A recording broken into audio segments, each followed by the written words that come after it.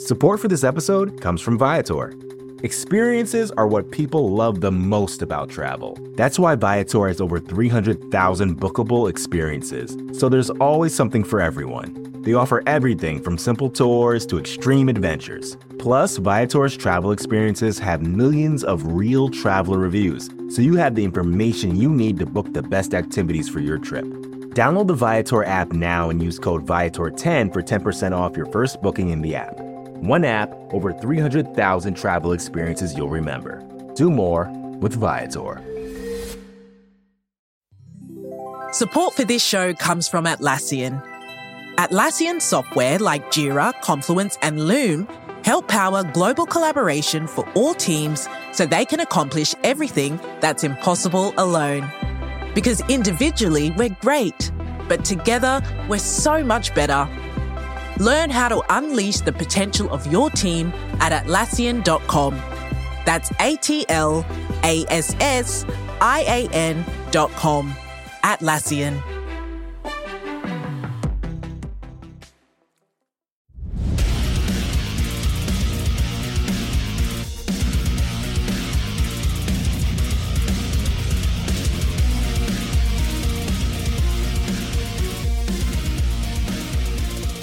Welcome back to The Fighter versus the Writer. I'm your host, as always, Damon Martin. And this week we have a great show coming up, a couple of interviews. Of course, one of our guests is Kevin Holland. He has a big fight coming up at UFC Austin on June 18th. Makes his return to action in a big fight against Tim Means. We're also going to talk to the new Bellator interim welterweight champion, Logan Storley. Logan has taken a lot of criticism lately about his performance and his win over Michael Venom Page. We're going to talk about that. Maybe some of the perceived biases in that fight and the reaction, so to speak, he got from MVP as well as his boss, Scott Coker. So we're going to talk about that as well. But before we get started with the interviews, I just want to give one thought. Because we're doing more interviews this week and not necessarily debate stuff or breaking down fights, I want to talk real quick about the fight over the weekend between Holly Holm and Ketlen Vieira. Ended in a split decision. Of course, Ketlen Vieira got the win overall, and I was one of a very few handful of people that actually scored the fight for Ketlen Vieira.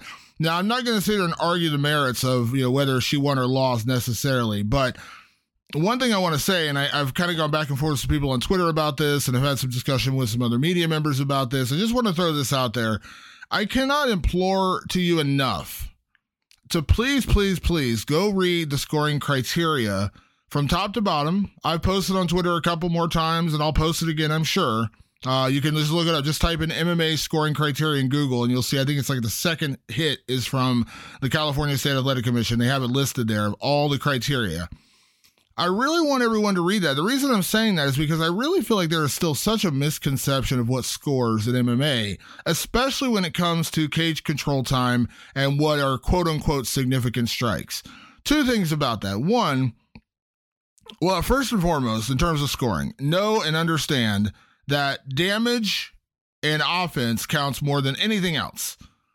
Damage is number one. Damage is the number one criteria, whether we're talking, again, and we can also be talking about submissions when we say ground control, like in terms of dominance on the ground. Damage, submission attempts, that's also counting. But damage is number one, first and foremost, in scoring criteria. Now, once that is even, let's say, then we start digging into the other parts of the criteria, and much further down the line are things like, aggressiveness and cage control. And it actually says in the criteria how low on the totem pole that should be. Now, a big argument of what happened on Saturday night was Holly Holm working from the clinch and landing a lot of short inside punches and elbows and knees to Ketlen Vieira, and that racking up a lot of points, so to speak.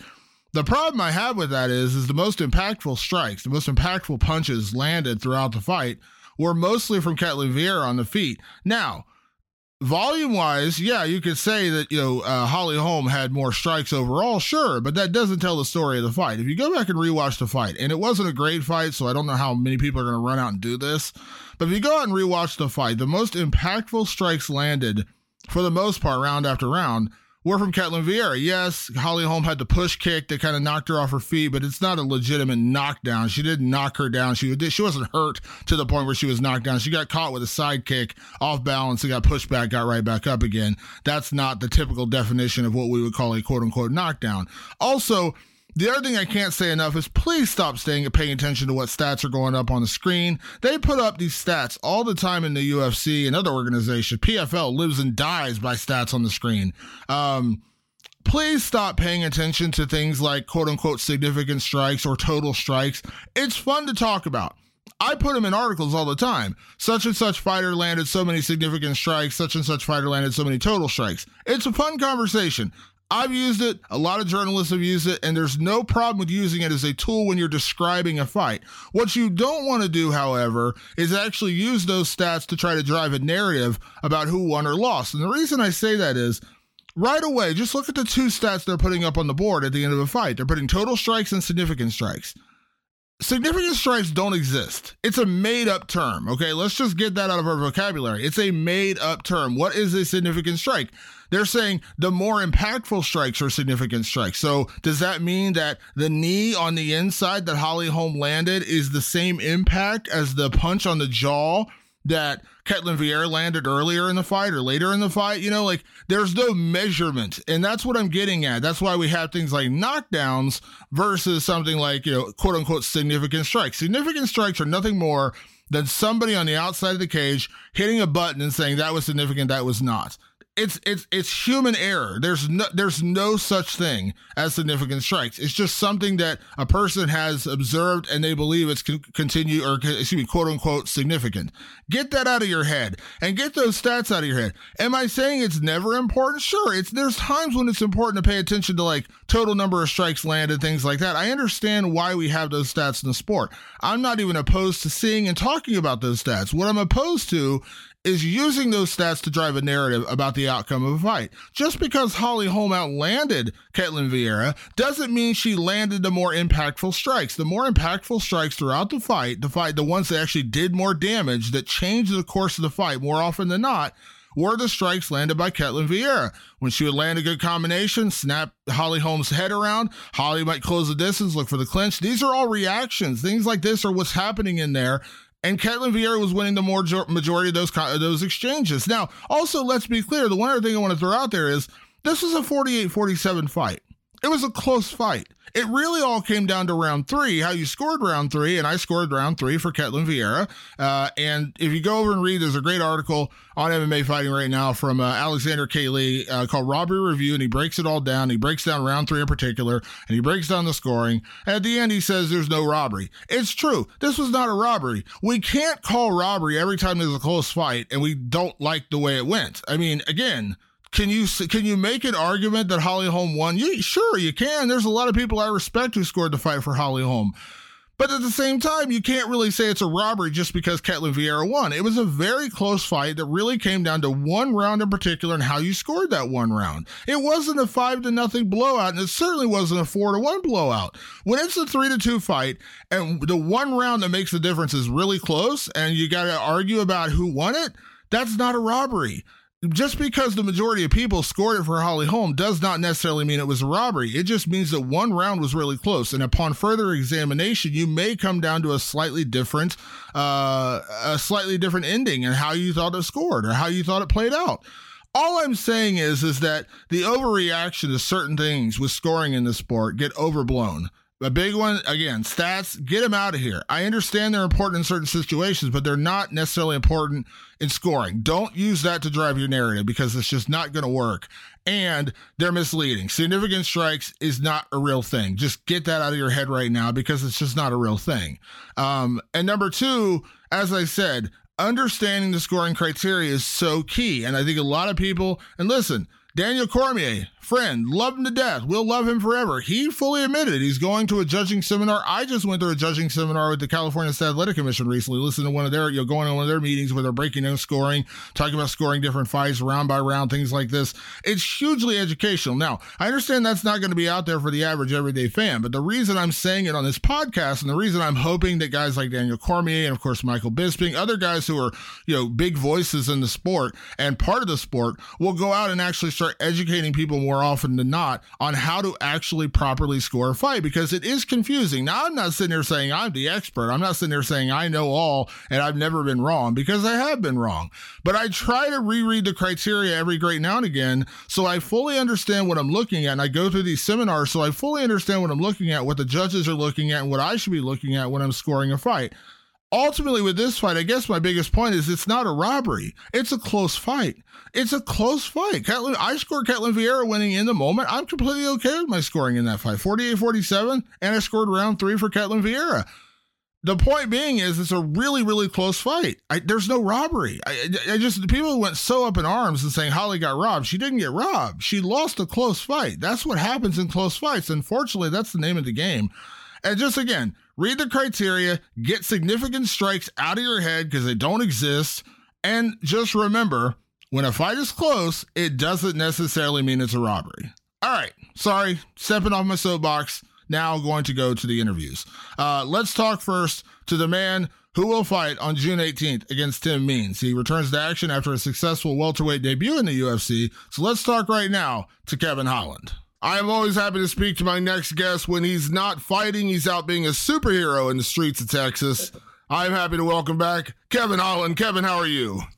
I'm doing pretty good, my man. How have you been? I have been fantastic, and I appreciate taking the time for me as always. I'd love to talk about fighting with you. I'd love to talk about a lot of things with you, but have you stopped any more crimes? I was kind of surprised you didn't show up wearing the cape with the S on your back today. No. So what I've learned, talking to a good friend of mine, she actually has a fight coming up, was that she said, my boy, when you do ratchet hood stuff, you take your glasses off. When you do good stuff, you keep your glasses on. She said, you're reverse Clark Kent. And I like that a lot. So I might start calling myself Clint Clark. You know what I mean? So, yeah, I mean, no, there was a guy flipped the 18-wheeler. I got out, helped that guy. Other than that, nothing else has happened.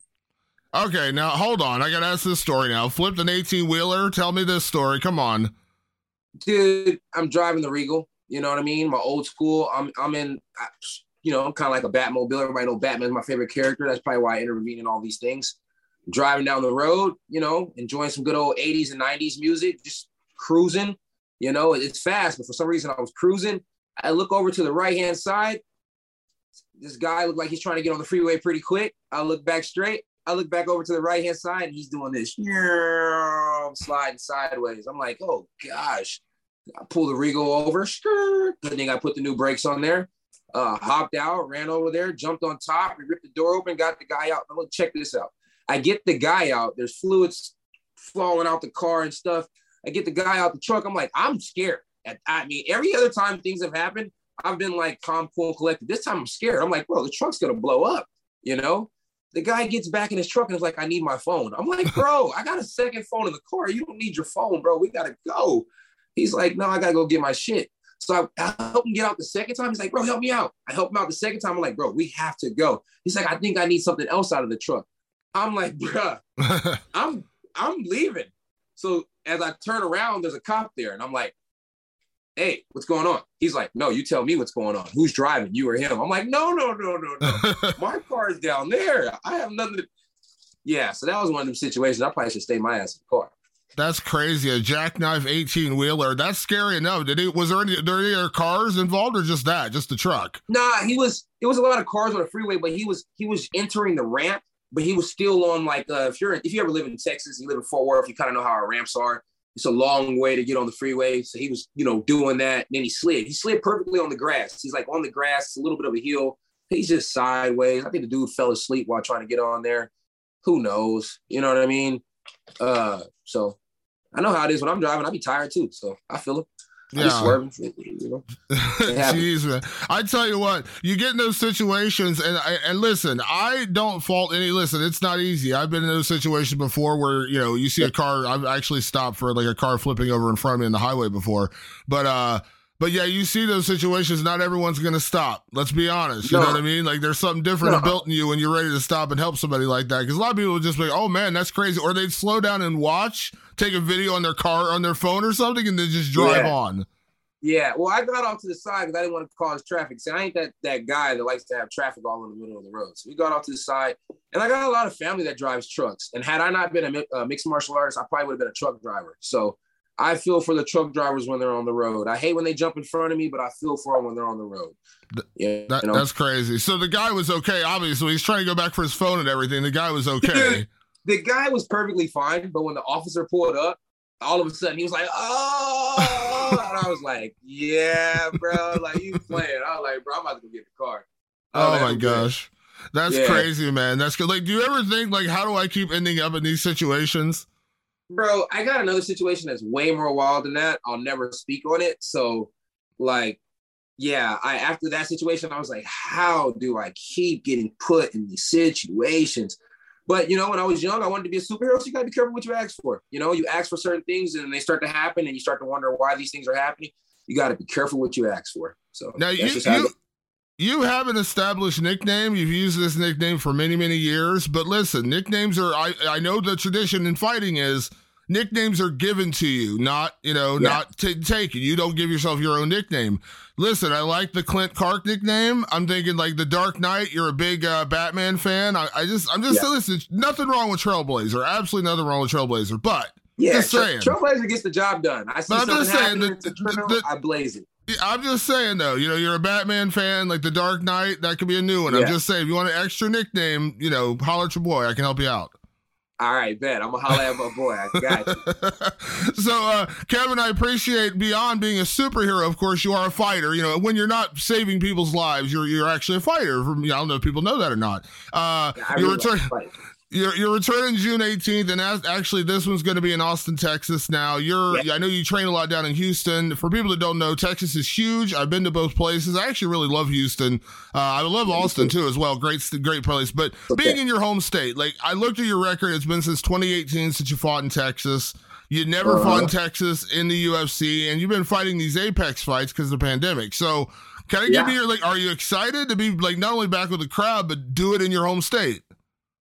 Look, I don't know who the main event is. I do know who the main event is. It's Cater and Emmers or something like that. But look, it don't matter. You know what I mean? The people's main event, I don't care who else they put on the card. We all know who the people's main event that night is. It's me versus Tim Means. Tim Means is an OG in the game. He's beat a lot of guys that live in Texas, from Texas, train out of Texas. And me, you know what I mean? I'm from California. Let's not ever get it confused. Ontario, California at that. Rancho Cucamonga, Ontario Hills. But let's get back to the point.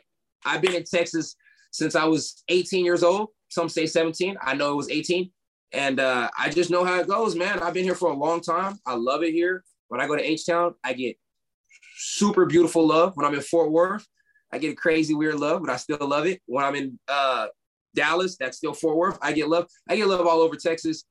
I'm excited to be there. The people are excited that I get to be there. I'm excited to see the people while I'm in there. I'm going to be talking to the crowd. I'm going to be fighting Tim Means.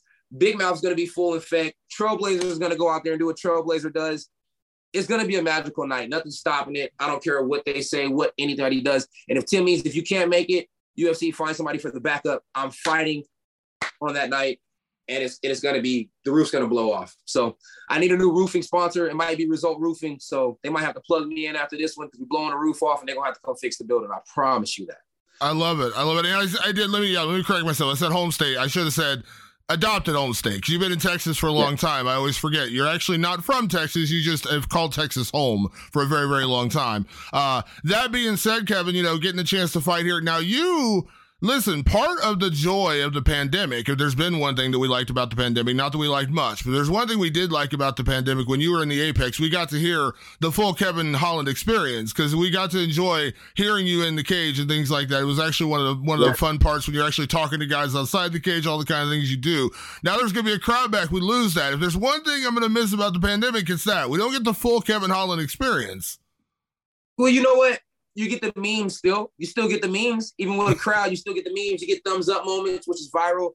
And you still get great walkouts, and you may have to wait a little while, but the UFC has great microphones and they have great lip readers. So it might take a couple weeks, but when it comes out, you always get to see what I said in that cage. So you get to watch my fight twice.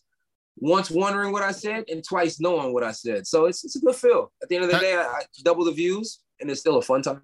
Have you ever seen those videos they do on YouTube? I can't remember the company that does it. They do the lip reading for movie parts, and they replace what people say with like what it looks like they're saying.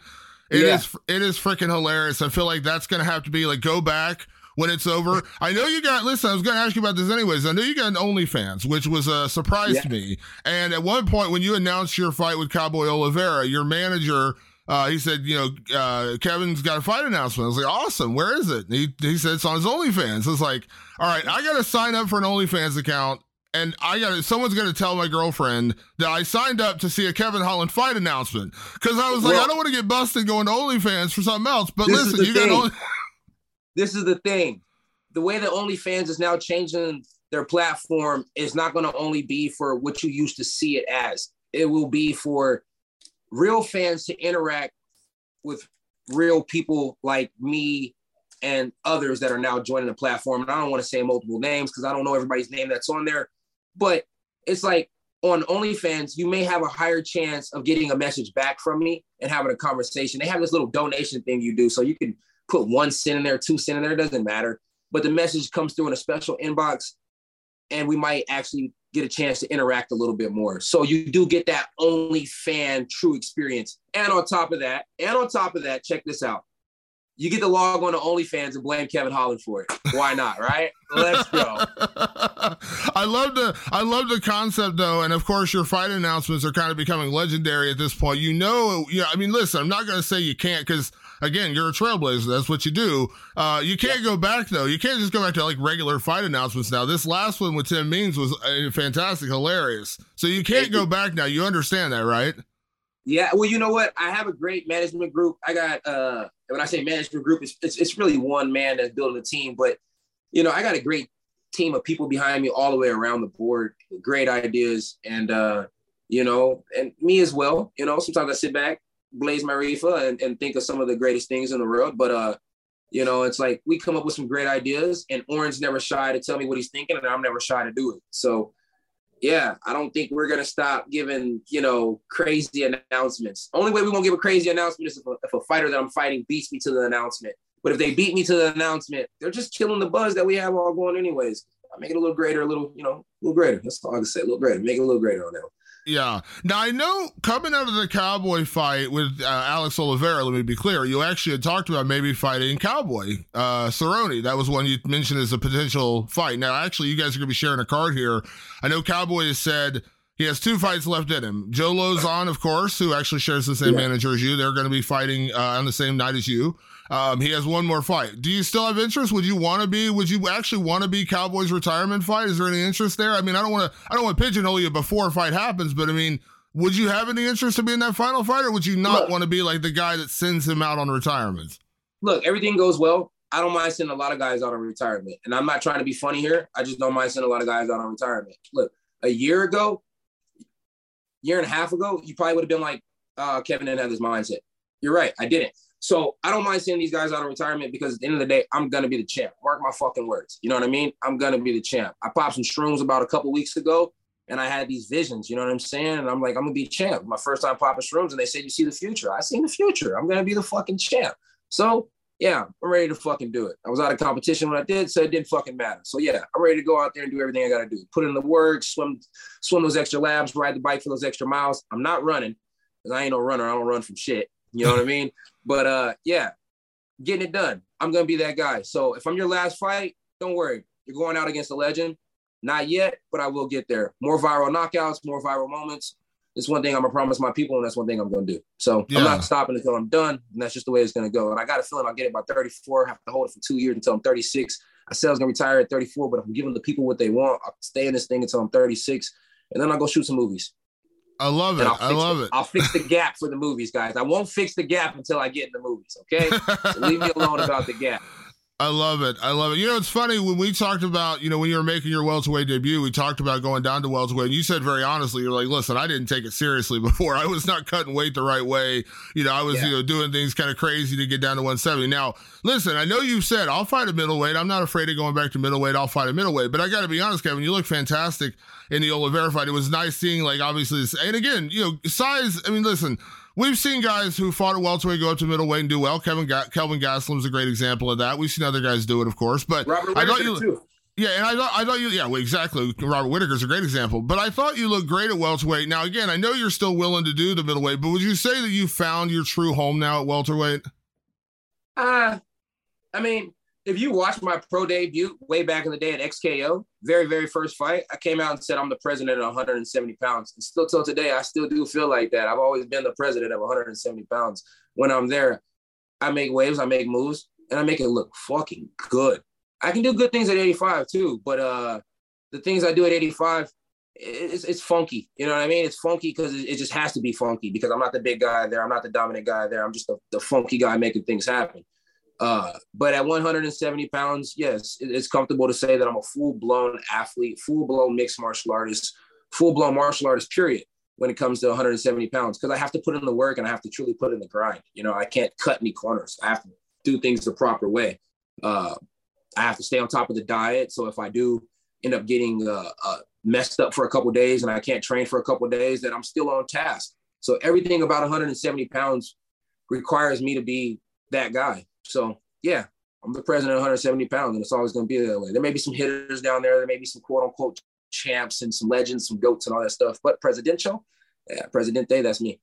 I love it. You said in a different interview, you talked about like making the, going up the ranks, so to speak, at welterweight. And you said you're on your Sean O'Malley tip, going in, you're like, give me all the cans. Now, listen, we all know Tim Means is anything but a can. The dude's been around forever. Tim's a super tough guy. I mean, you don't get shot and come back to fight like whatever it was, like 2 months later, whatever crazy thing he did back in the day, if you're not a tough dude. But if you want to be champion, of course, you want to rise up those ranks. So it kind of give me a sense like, again, I'm not looking past Tim Means because, again, Tim Means, super tough guy, 3-fight win streak, very good fighter. But, like, how quickly do you want to start, like, looking at that? Because, again, if you want to get to the Kamaru Usmans of the world, and I would argue, and again, please feel free to disagree with me. He would. I don't plan on getting it while Kamaru's champ. Kamaru will lose the belt before I get there, and I'm not trying to be funny. When I say lose the belt before I get there, either he'll lose the belt in competition or he'll just simply give the belt up and go elsewhere and do other things. Kamaru seems like he's at the end of the path. And I have about a year to go, a year and a half to go at the most. So that being said, I'll take whatever path they give me. If they want to slow roll me, I'll slow roll me. If they want to give me 4 or 5 fights these years, all guys not ranked in the top 15, that's perfectly fine. That's what they want to do. If they want to put on for the fans, here they got another fight card coming in Texas as well.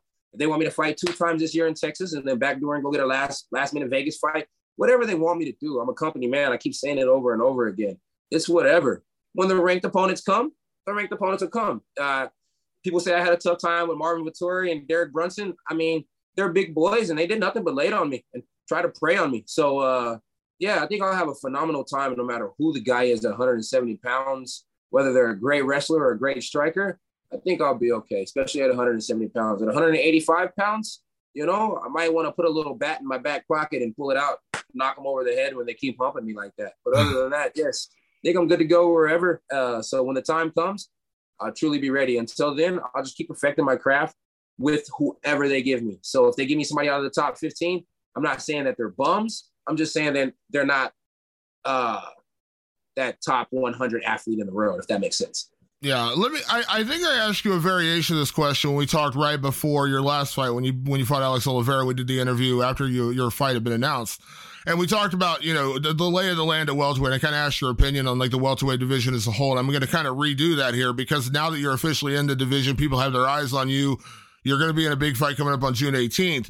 And we always got, people come in division, people are always kind of watching like, okay, this is the guy we need to watch. Well, of course, Kevin, you're a guy we always need to watch. So when you look at welterweight, like, who do you see out there that you like? Like, do you like not saying matchups, I'm not saying you're calling out names and that should do that. When you look at guys, like, I think I remember you mentioning last time, you mentioned Hamzat, you mentioned Usman, of course, at the time, but like, kind of give me the lay like what you think of the top guys at welterweight, because eventually you're going to get there. You're going to go through the Gilbert Burns, the Colby Covingtons, the Hamzat Chimaevs. Again, if you mention Usman, I agree. I think Usman's probably at the tail end of his career, a couple, 3 more fights, and he's probably going to be out of here. And listen, I'll say right now, I think Usman might be the GOAT.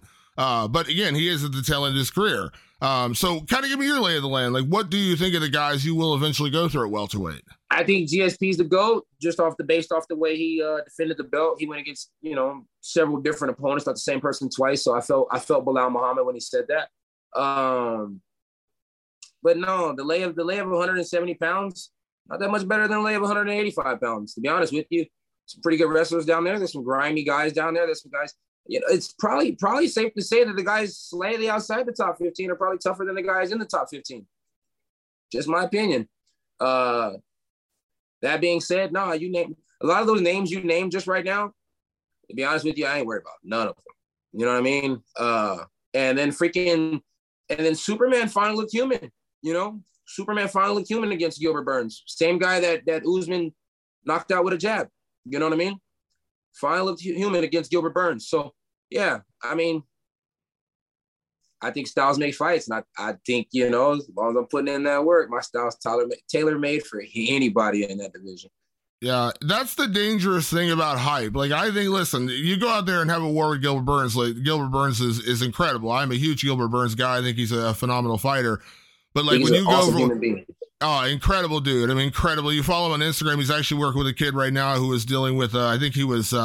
I want to say it was like a brain situation. He had a brain thing and he was like, having trouble walking, and now Gilbert's training him in jiu-jitsu. Gilbert's just an incredible dude all the way around. But in terms of fighting, though, he's an incredible fighter. But and I'm not saying that Hamzat's not good. Listen, I'm not making that accusation. But like I said, that was a big step up. And we saw, like I said, danger with hype. You go in there with a real dude, you get to that top 15 level, it's a different story because he hadn't really fought those guys yet. And again, I'm not saying that Hamzat's not great. He may be a future champion. I have no idea. But again, that's a big step up. And like I said, that's when you kind of realize, like, there's hype and then there's reality. Yeah. I mean, the hype was high, but the reality of the fact is the kid did still get the job done. And, it was a war, but he still got the job done and it was entertaining and it was good. I'm not going to knock anybody. You know what I mean? I'm definitely not a hater. So, I mean, props to everybody in the division. They're doing a great job. Nobody is where they are without putting in work. I think they're all doing phenomenal. But like I said, in my mind, what I feel, styles make fights, and I always felt like my style can give anybody a problem. Take care of that wrestling shit. My style is a huge problem. So, yeah, and my team out here in Fort Worth, they're finally coming together. My little trips to Houston really work, and my guys out here in Fort Worth, they're finally, pulling it together. So, I mean, yeah, it's going to be nice. It's going to be beautiful. If 22 ain't beautiful, 2023 will be motherfucking fantastic. I promise you that. You might start seeing mountains in Texas. That's how beautiful it'll be. Well, I know 2022 is still looking pretty good. And Tim Means, you mentioned when you first came into welterweight, we talked about the guys you wouldn't mind fighting, and you mentioned a couple of legendary names. Of course, we already talked about Cowboy Cerrone was a guy that you potentially targeted. You also mentioned a guy I know very well, Matt Brown, another welterweight kind of legend like that. Tim Means doesn't get that tag a lot, but when you look at what the dude's done, like, he's a super tough dude. He's like that. He's like that old school fighter. Like, he's not the guy who's going to talk to you. He's not the guy who's going to tell you what he's going to do. He's just going to go and do it. He ain't playing with you. He ain't going to play with you. He ain't going to play with you. Guess what? And I think a lot of people haven't realized, I ain't going to play with Tim too much either. We dropped that one video for everybody to see what was going on. I shot several videos that day. I just did a commercial before that, so I understood the course of really shooting a video now.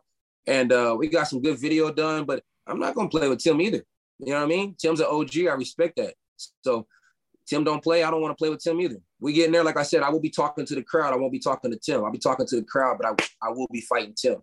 And no disrespect to Tim. That's just how I get down when I get down. So I'm looking forward to it. And then earlier you said Kamaru Usman was a GOAT. No, I hope I said this already, GSP.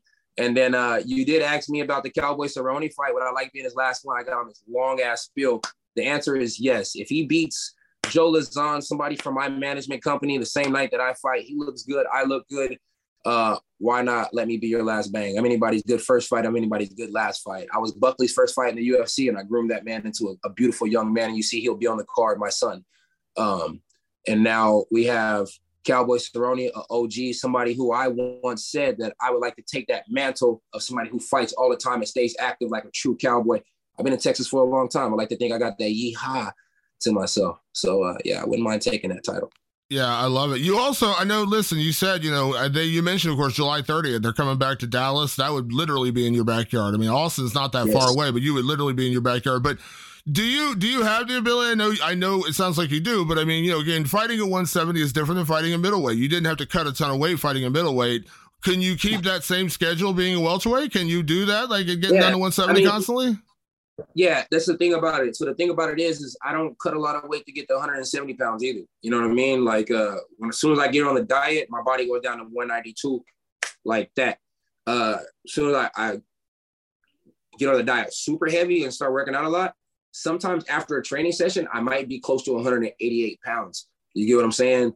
So I was never cutting a lot of weight to get the middleweight. I was just simply eating more tacos to stay above where I needed to be. So that's just me. Yeah, I can make 170 pounds fairly easy. I questioned myself last time when I was cutting to 170. I didn't look sucked in. I didn't look drawn in. I finally did a weight cut the right way, and I still had plenty of left in me. I had a shake the night, and I think I had a little breakfast that morning before I went and weighed in. I could probably make 155 pounds to take Charles Oliveira's belt from him if nobody else can do it. But I like Charles, and I'm not that type of guy who wants to get that skinny and look that slim. So 70 as far as I will go. And if you come out with a 75 weight class, I will go there.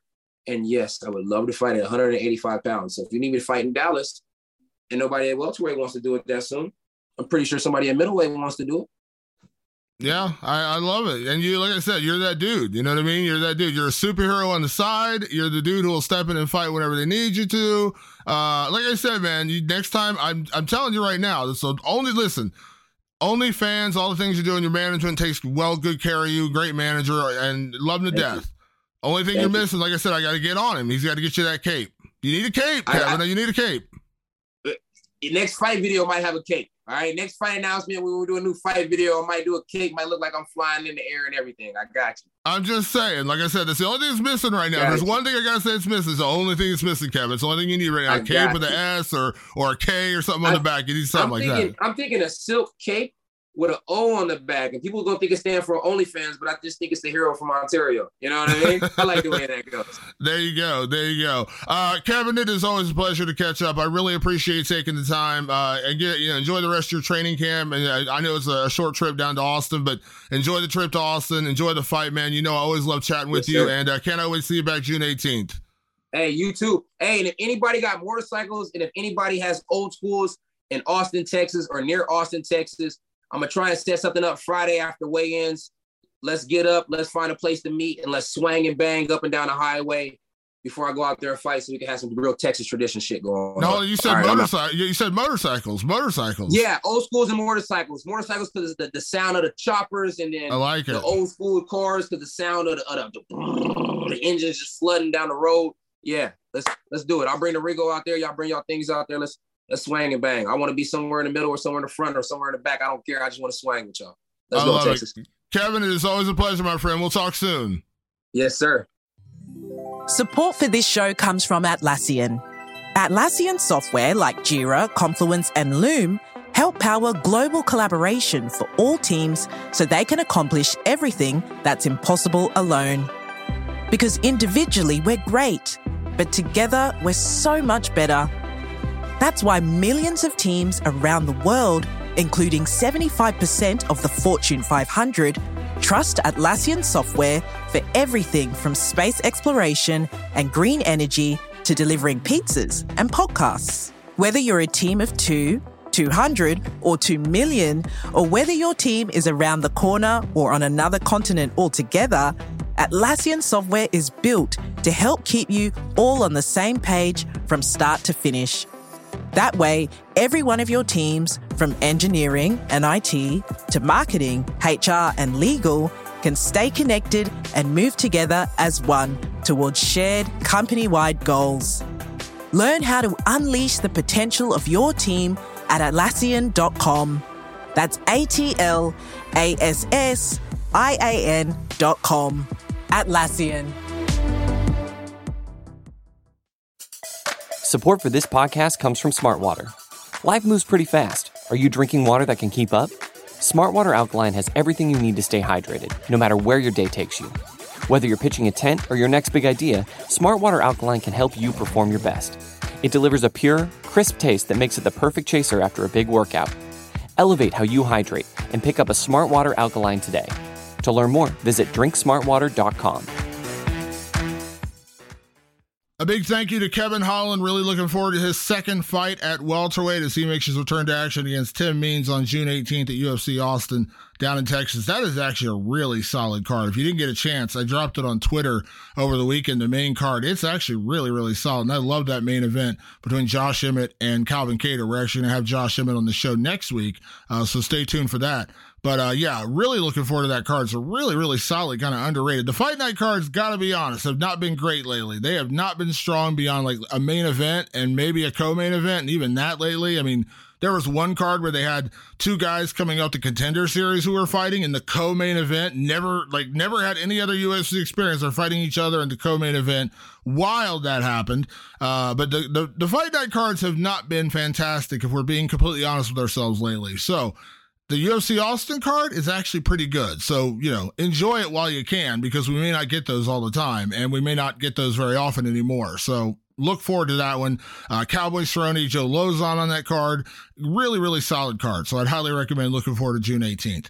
My next guest, a very polarizing figure all of a sudden in the sport, and considering he's actually an incredibly nice guy, but Logan Storley is the new Bellator interim welterweight champion of the world. He scored a split decision win over Michael Venom Page at UFC Bellator London a couple weeks ago. And I don't think, and maybe I'm wrong, I don't think anyone's really talked to Logan yet. So I wanted to talk to him, have a conversation about the fight, the reaction he got from Michael Venom Page, from Scott Coker. And to be clear, I scored the fight for Logan. I thought he won. It was not a great fight. I'm not going to sit here and lie and say it's anything that you should probably run out and watch over and over and over again. I don't think he would probably tell you to go out and watch it over and over and over again, outside of he wants to watch it to see his crowning achievement of becoming a champion for the first time in his Bellator career. But that being said, we're going to talk to Logan about the fight, of course, about his reaction to what Michael Venom Page has said, what Scott Coker said after the fight, and of course, the other big subject right now is the other champion, Yaroslav Amosov, who is over fighting for his country in the Ukraine. He's got bigger things to worry about than a Bellator championship right now. Logan and Amosov had an incredible fight not that long ago, ended in a very close decision, went against Logan Storley, and now hopefully he'll get a chance to run it back in the future. Assuming everything, stays safe with Amosov, that's far more important than any title belt, any Bellator fight. But we're going to talk about that as well. So here is the new Bellator welterweight interim champion of the world, Logan Storley. He is the new Bellator interim welterweight champion of the world, coming off a split decision win over Michael Venom Page just days ago in England, and now he is my guest today. Always happy to speak to Logan Storley, or should I just call you Champ now? Which would you prefer? You know what? Either one works for me. Logan, congratulations on the win, of course. I know it's been a long time coming. We've talked many times about getting to the title, the moment you would get here. Can you kind of give me a sense of the feeling of finally having your hand raised, finally having that belt put around your waist? Yeah, it's a long career. But it's not just my MMA career. It's when I started at the collegiate level, it was 2011. I had some shortcomings in the semifinals, competing against the best in the world. And so for me, it's been a long time. It's 11 years or 12 years. And so it was this one meant a lot, to all those shortcomings. I finally got there and got it done, got it over the hump. And so it's important to me. And this one means a lot to me. And I think all those, maybe that at the time that hurt my feelings and it's like, why is this happening to me? I think it was for this moment, this past weekend. Yeah, it's funny you say that. I remember having a conversation with Daniel Cormier several years ago when he became UFC champion, and he had kind of a similar thing because, of course, he was, he had Cael Sanderson in his division when he was in college, and then he had two Olympic teams. He had, of course, the situation the second time around where he got booted after the weigh-in thing with his kidneys. And so getting to that, the top of the mountain, so to speak, becoming champion meant so much more to him because he had gone through so much trying to be a champion in wrestling. I imagine it's similar. Like it's a different level of competitiveness to go through that and then to finally kind of reach your goal, right? Yeah, I was lucky enough to win 6 state titles in high school and be successful and win the junior Dan Hodge and thinking I'm going to college. And in my mind, I want to win 4 national titles and to come up short every year, that stings every year, and as a team, we got second, third, second, we were always there. So, this one, I think it was a long time coming, and it was a lot of heartaches along the way, but we finally got it done, and I'm happy about it, you know? Yeah. Before we get to the fight itself, I did want to ask you, because I didn't get a chance to talk to you right before the fight, which is, the situation, how this comes about. Generally, when we see an interim title get introduced, it's because the champion's injured. That's generally the case. They're injured. They can't fight for a year, whatever the case may be. This, I think, has got to be a first time ever we've had someone literally fighting in a war, to crown a champion, which is, again, the most insane situation you'd ever imagine. Can you kind of give me your thoughts on this? Because I know that, you have a lot of respect for Amosov. I know we talked about that, about getting that rematch eventually. That's the only loss on your record. It's a very close fight, very good fight. But kind of the circumstances around this, because it is really strange. Like, you're not competing for it because he can't fight because he has an injured knee. He's literally fighting for his country in the Ukraine. Yeah, me and Dave talked, I think it was, I fought Neiman on Saturday. I flew home the next week. We talked to him on Tuesday, 2 days after, and I just said, what are we going to do? I think the war started not long, a few days after my fight with Neiman. And I just said, this is a weird situation. I was like, I don't really want this. I said, but I guess if they call, it is what it is. And then all of a sudden, 2 weeks later, they called, and it's like, I can't control that. I have obviously we have no control what's going on in the world. And then it's really it comes down to is they wanted MVP at home to the chance to win a belt. That's what it comes down to. And when they called my name, of course, I want that opportunity. I want that rematch with Amosov, but I respect Amosov. I have a lot of respect for him, but at the end of the day, I'm fighting for a world title. It doesn't matter what's going on. I can't control that. I'm going to win a world title, and that's all that's in my head. And when that bout gets signed, that's all I'm worried about. I'm focused on MVP, and I had to go and take care of business, and that's what I did. Yeah, and I'm sure you will anxiously await the chance to welcome him back. When hopefully everything goes well, he comes out safe, and he returns to action, returns to the cage. You'll be more than happy to welcome him back once he's ready. Yeah, for sure. And like I said it before, he's going through more than I me personally can deal with right now. I'm back home in South Dakota. Life's good. He's fighting for his country, and I respect the hell out of that. And I respect him as a competitor, and I do. And me and him both have a lot of respect for each other. And, the last fight was a back and forth fight. And, I thought I did enough to win, and he thought he did enough to win, and one judge, saw it differently. So I want him to come back safe. I want him to come back at 100% ready to fight. And I want to see the best Amosov, because I've changed a lot since that fight, and he knows I have. And so we'll see. Yeah, absolutely. So Logan, let me talk about the fight itself, of course. Now, you just got back to South Dakota, you mentioned. Have you had a chance to go back and rewatch the fight with MVP? Yeah, I got to watch it a little bit. I got to see parts and bits of it a little bit that the night right after. I was laying in the hotel room, and so I wanted to watch, some of it. Here's what I'll say is, you go and look at all the betting odds. You go and look at what every MMA media person says before the fight. It was, and Big John, Josh Thompson, all these people said, wrestle, wrestle, wrestle, get in tight, get to your positions. You have to be in your positions. Logan has to be in tight. Logan has to grapple. So then I go out there. I do that for, 4 out of the 5 rounds controlling. And it's like, then people are mad, and it's like, I did exactly what I was supposed to do. Just 2 months ago, me and Neiman Gracie stood up and beat each other up for 25 minutes. I have a brain, and I know how to calculate things, and I know where people are good. But I did what I had to do, and I have the belt, and I'm back home, and I'm world champ. So anyone that has a problem with that, I'm sorry. I always want to put on exciting fights, but I did what I had to do to win the belt. Yeah. I'll be honest. I scored the fight 48-47 for you. And I could see it going 4-1, but I thought the 48-47 was a pretty fair score. Didn't think there was any controversy. If anything, I guess my biggest criticism of the fight would be that I thought, listen, understanding that you are a wrestler, there is also a certain responsibility to the other guy to be able to get up or outstrike or stay on his feet. If that's what Michael Venom Page wants to do, he wasn't able to do that for the largest part of the fight, and I didn't really think there was a whole lot of controversy. But again, I admit I'm a wrestling guy.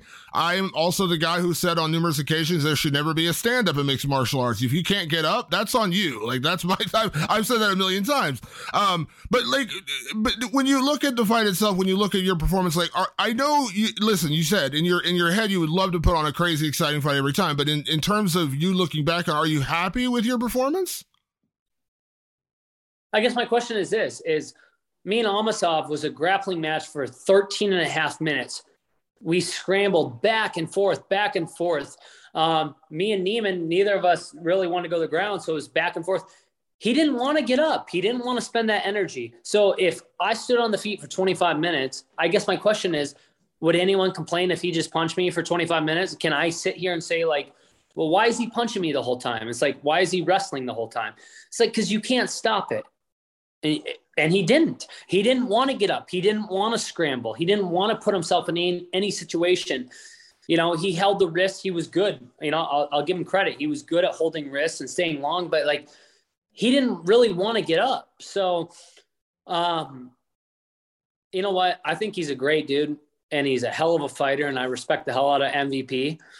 But at the end of the day is you couldn't stop a takedown. You couldn't stop anything I was doing on top. You couldn't stop the takedown and you couldn't get away from me. And so I don't know, you know, anyone that has a problem with that, I don't know what to tell you. Yeah. There was a comment that he made on the MMA Hour on Monday, and he said that something to the effect of, you know, you were trying to survive, not to win. Now, my argument to that comment is, wouldn't there be an argument that he was trying to survive on the bottom? Like, he wasn't doing anything really to get up, and he wasn't really doing damage. He was holding on. You know, he's holding on, trying to not take, you know, not get, you know, beat on the ground.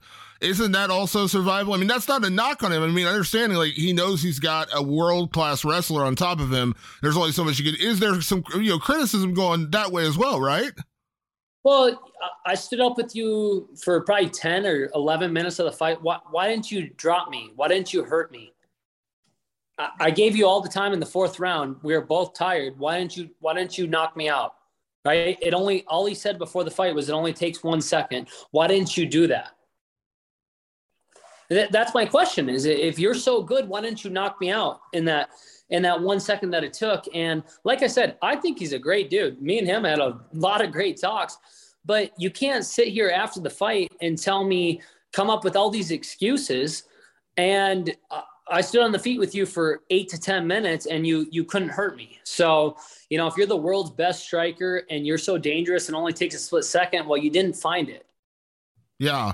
To that point, you know, in terms of what you did in the fight, in terms of your dominance with your wrestling, you know, listen, there's no giant secret what you do really well. It's up to your opponents to stop you from doing that. And we've seen it with other great wrestlers. We saw Ryan Bader did to Chet Congo. We've seen what other great wrestlers have done throughout time. In terms of that, like, do you feel like you did show improvement and did show different parts of your game in that way? The way you were able to take him down, the way you were able to control him, the way you kind of negated his striking, because I think a lot of that also goes to fear of the takedown. I say that all the time. When guys are afraid of a takedown, they won't let their hands go. They won't let their striking go. And it felt like he was kind of a deer in the headlights in some of those moments as well.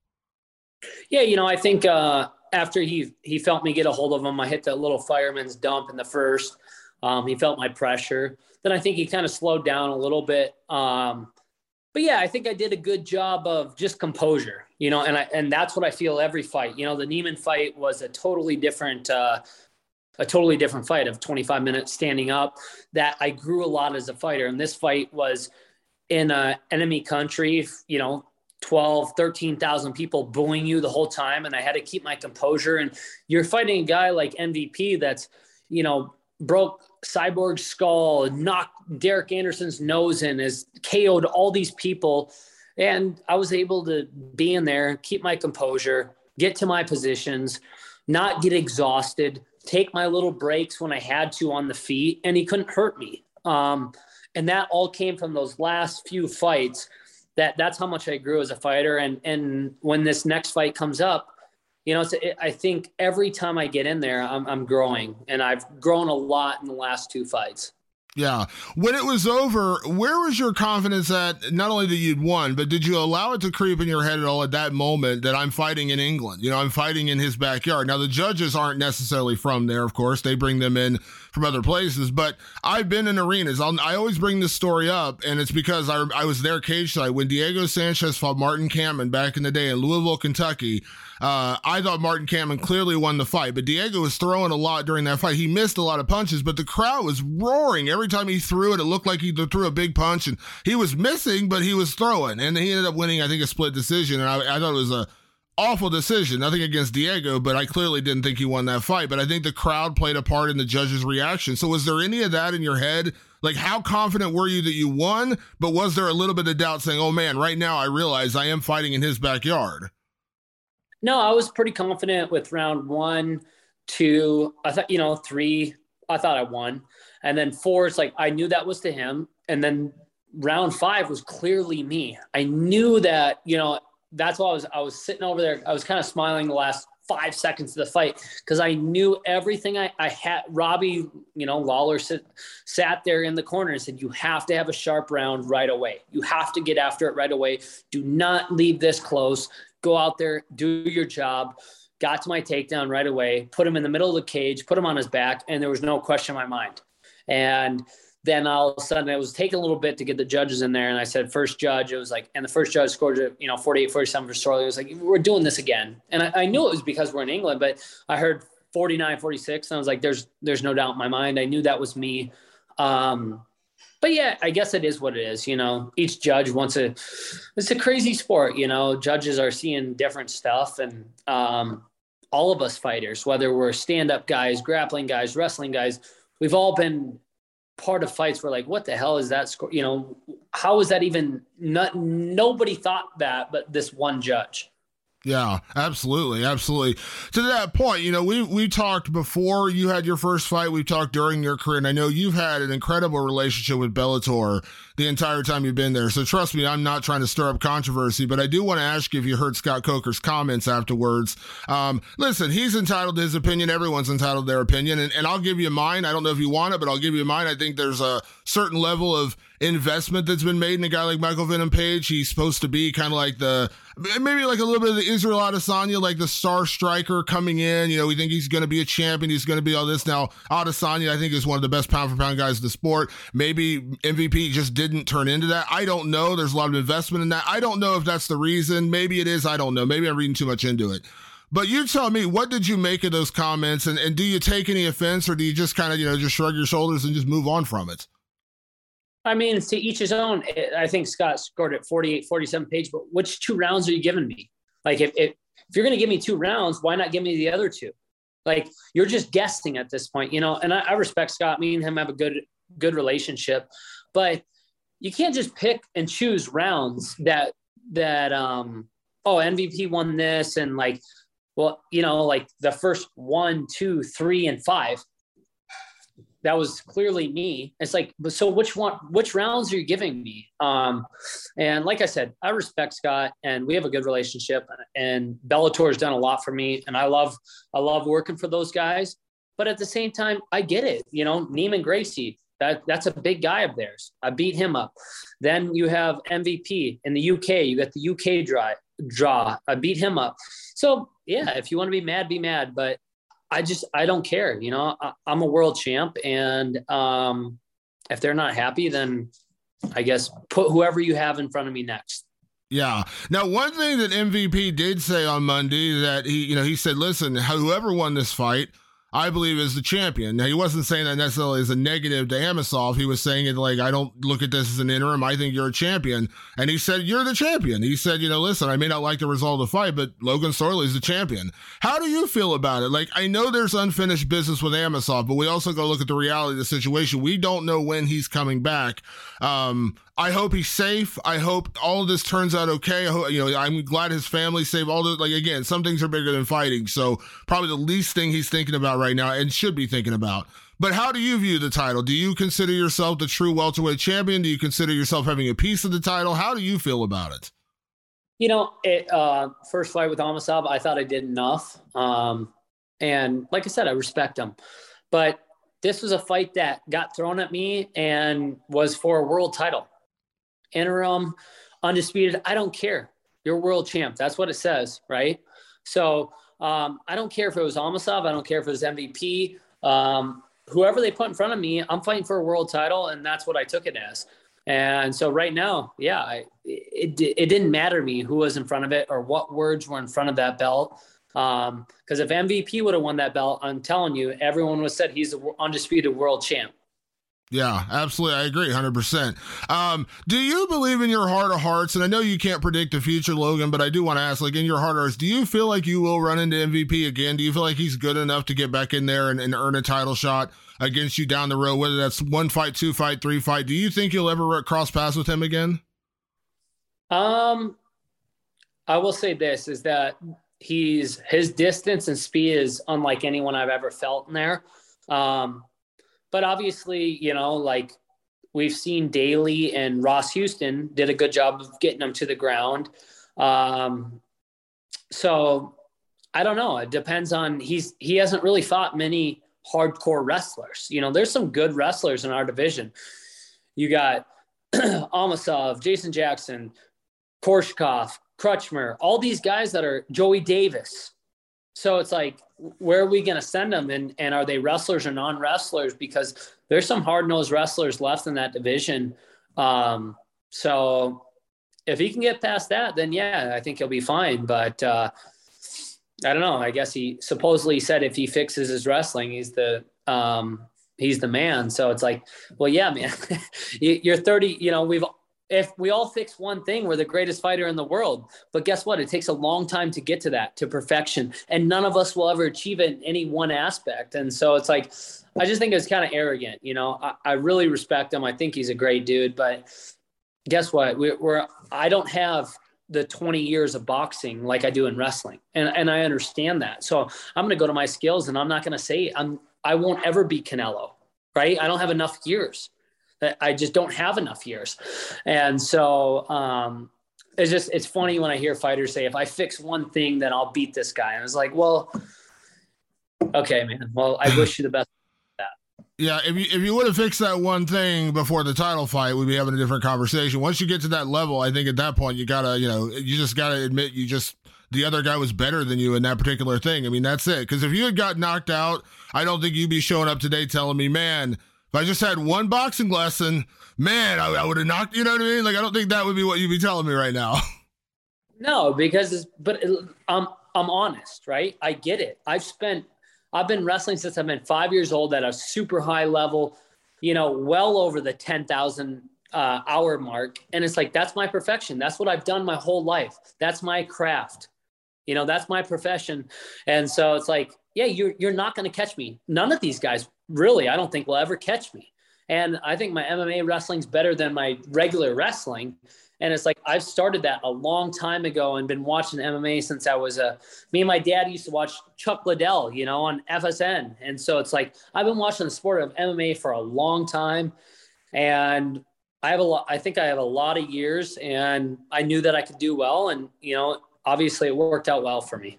Yeah, absolutely. Absolutely. To that point now, let me just throw out this idea. If you ever do have to rematch MVP down the road, now again, I don't know if it'll ever happen. I don't know if he'll ever earn the shot, but if he does, here's the suggestion. They made you go to London. He should have to go to South Dakota next time. Does that not seem fair? Yeah, they can all boo him the whole time, you know? No, sure, he can come over. Like I said, he's a hell of a fighter. He's much better than I expected with what he could do on the ground. And I think I was much better on the feet than he thought. You know, I thought he thought he could hit a knee or hit one of his punches or elbows and drop me. And it's like, it's not that easy. And he did a much better job on the ground than I was expecting right away. And so props to him. Like I said, behind the scenes, no showmanship. He's a great dude, and I respect the hell out of him. But you want to go on whatever talk show and talk shit, good for you. I don't care. That's not me. And I don't have anything bad to say about him. So he can say whatever he needs to make himself feel better. Yeah. Now, with that being said, Logan, for the longest time and what you've been throughout so much of your career is you've been the guy chasing that title, chasing the championship. From the day you showed up in Bellator, you were chasing that championship. Now you're the guy with the target on your back. You're the guy that everyone's gunning for. Is it a weird feeling? Is it a fun feeling? Because again, you are the guy. Everyone is going to be gunning for you. Yeah. I think it's something I dealt with, in high school, I dealt with in college. I was always a top 3, top 4 guy. Being at the University of Minnesota, a top number 1, number 2, number 3 ranked school, I dealt with that. Like I said in all my interviews since I started this sport day one, when I was 5-0 and nobody knew my name, is I'm a competitor and I know how to compete better than almost anybody out there. I just do. At the highest level every single weekend, and I know how to compete. And really, at the end of the day, finally, I accomplished what I wanted to, but I'm not done yet. And so there's a lot more to go. And now it's just, now it's exciting, now it's, I kind of got to where I wanted to get. And now there's another few steps to really get where I want to get. And I saw that pound for pound new rankings came out and I was number 10. I don't know if I agree with those, but yeah, I want to put my name on number 1 on those. And that's the next step, Yeah, absolutely. Now, again, when you're a champion, it's a little different in terms of your level of activity and your days removed. So I don't want to pigeonhole you and say you got to give me a timeline, but do you think you'll fight again this year? Or are you going to take some time off, just kind of see what the lay of the land is in the division? I know, again, it's kind of hard to ask you this question, 2 days removed from a title fight, 3 days removed from a title fight, but where's your head at right now in terms of time? Would you like to get one more in this year? Or are you just going to kind of wait and see what Bellator comes at you with? Right now, I will say this is that when I got back into that camp for MVP, I was tired. Now I was, obviously my body, it was a 10-week camp for Neiman. There was a lot of process that went into that camp because I knew how dangerous Neiman was everywhere. And my face was beat up. My body was beat up. I got a 2.5-week break and I went right back into an 8-week camp. And I felt the ups and downs during that camp. So this camp was, it was a little scary kind of going into a title fight, enemy territory, all that. But the moment I stepped in that cage and they were chanting MVP, booing all this, but I was super comfortable because I just fought 2 months ago. I felt that comfort. So, I'm going to take I'm taking 3-4 weeks back in South Dakota. I'm taking a break. I'm going to go do some camps and see the South Dakota kids and hang out with my family and friends. And I think I deserve that. I haven't been home since December, November, but when Bellator calls, I guess we're going to look. I would like to fight before the end of the year. And, I want to defend this belt. Yeah. Now, I don't, again, I'm not the guy that try to get you to say controversial things and try to stir controversy, but when you look at the lay of the land at welterweight, there's a lot of guys out there, but I think a lot of people are going to be targeting right away the fight coming up in July. Your teammate, Jason Jackson, one of the guys in the division. We talked about Jason before. He's one of your closest friends, one of your closest teammates. Does it make it harder? I'm not going to sit here and ask you, will you fight him, all those kind of things, although feel free to tell me, but does it make it harder now because you are champion, because you are the guy in the division? And unfortunately, one of your closest friends, one of your biggest teammates is also one of the top guys in your division. Yeah, I think, him and Lima are going to go fight in June or July, whatever it is. And may the best man win. Obviously I'm cheering for my guy. Deep down, I want Jason to win, but at the same time, it's it's hard when you go back into the gym, and we saw it with Kamaru and Gilbert. It was tough on the gym. It kind of split it in half. At this point, I think we're both professionals. To me, I'm not moving. I'm not leaving Florida.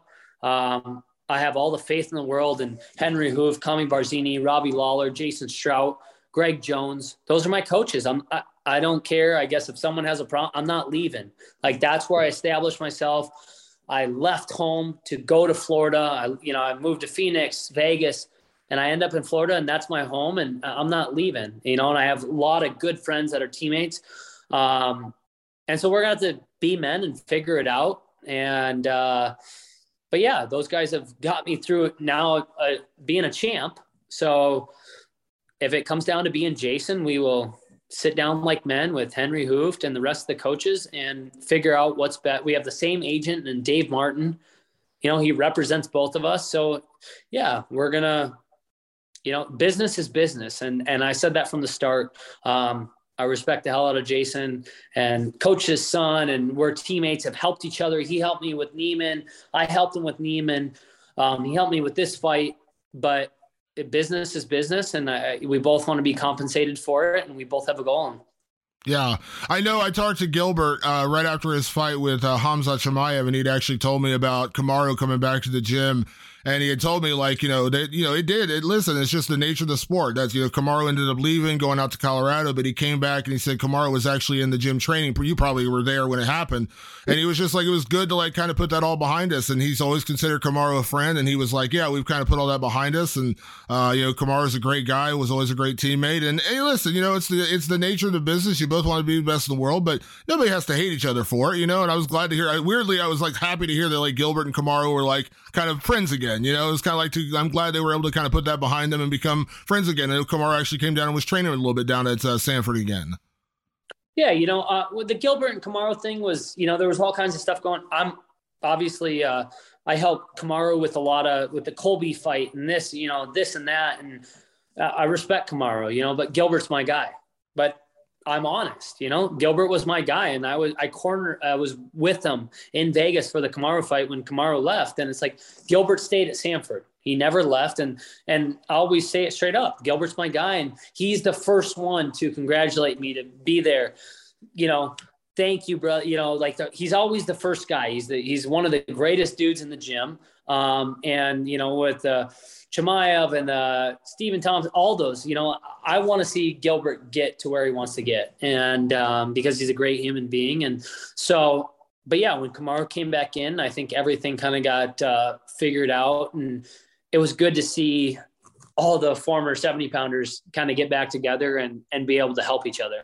Yeah, absolutely. Absolutely. Well, Logan, enjoy it, man. Enjoy it. It was a phenomenal victory. You should enjoy it. As I said, excuse me, I'm sorry. I'm going to be backtrack. Champ. Enjoy it, champ. Enjoy it. Enjoy the belt. Enjoy the championship. Enjoy some time off. I know you're a workhorse. Time off is probably not your thing, but, enjoy a little time off. Enjoy the championship. Enjoy South Dakota.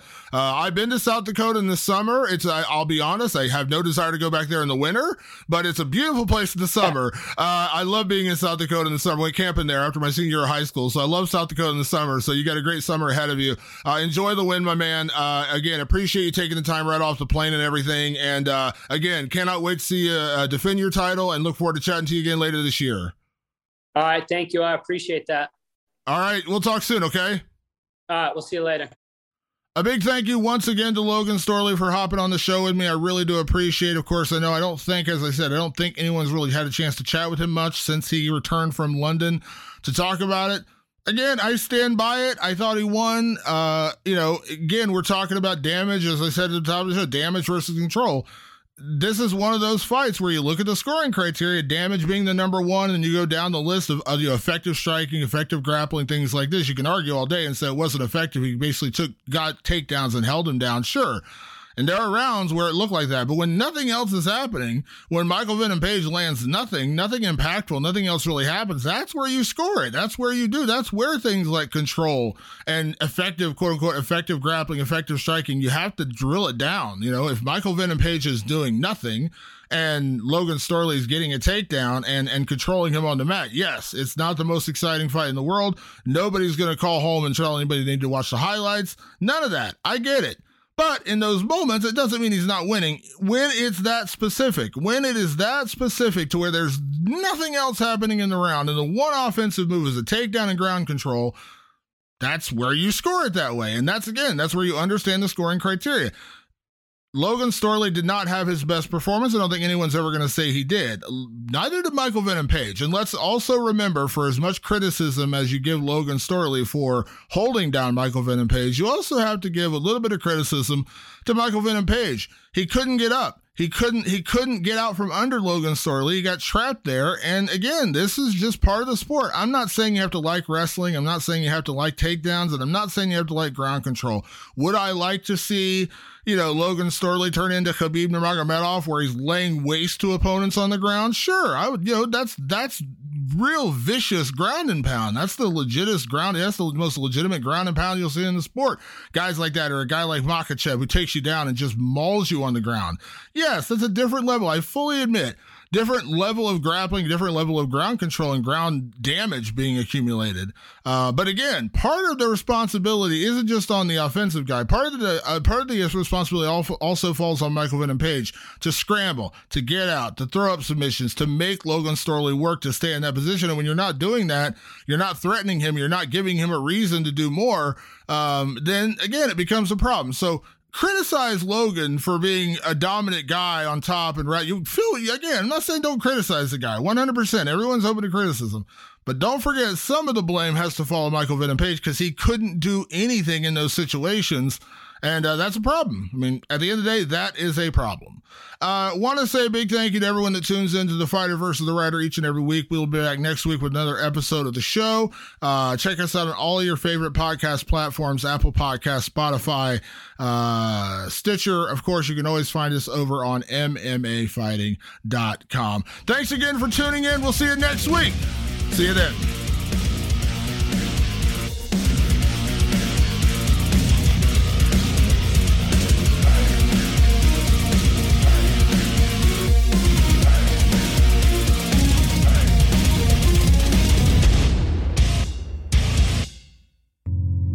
You're listening to the Vox Media Podcast Network.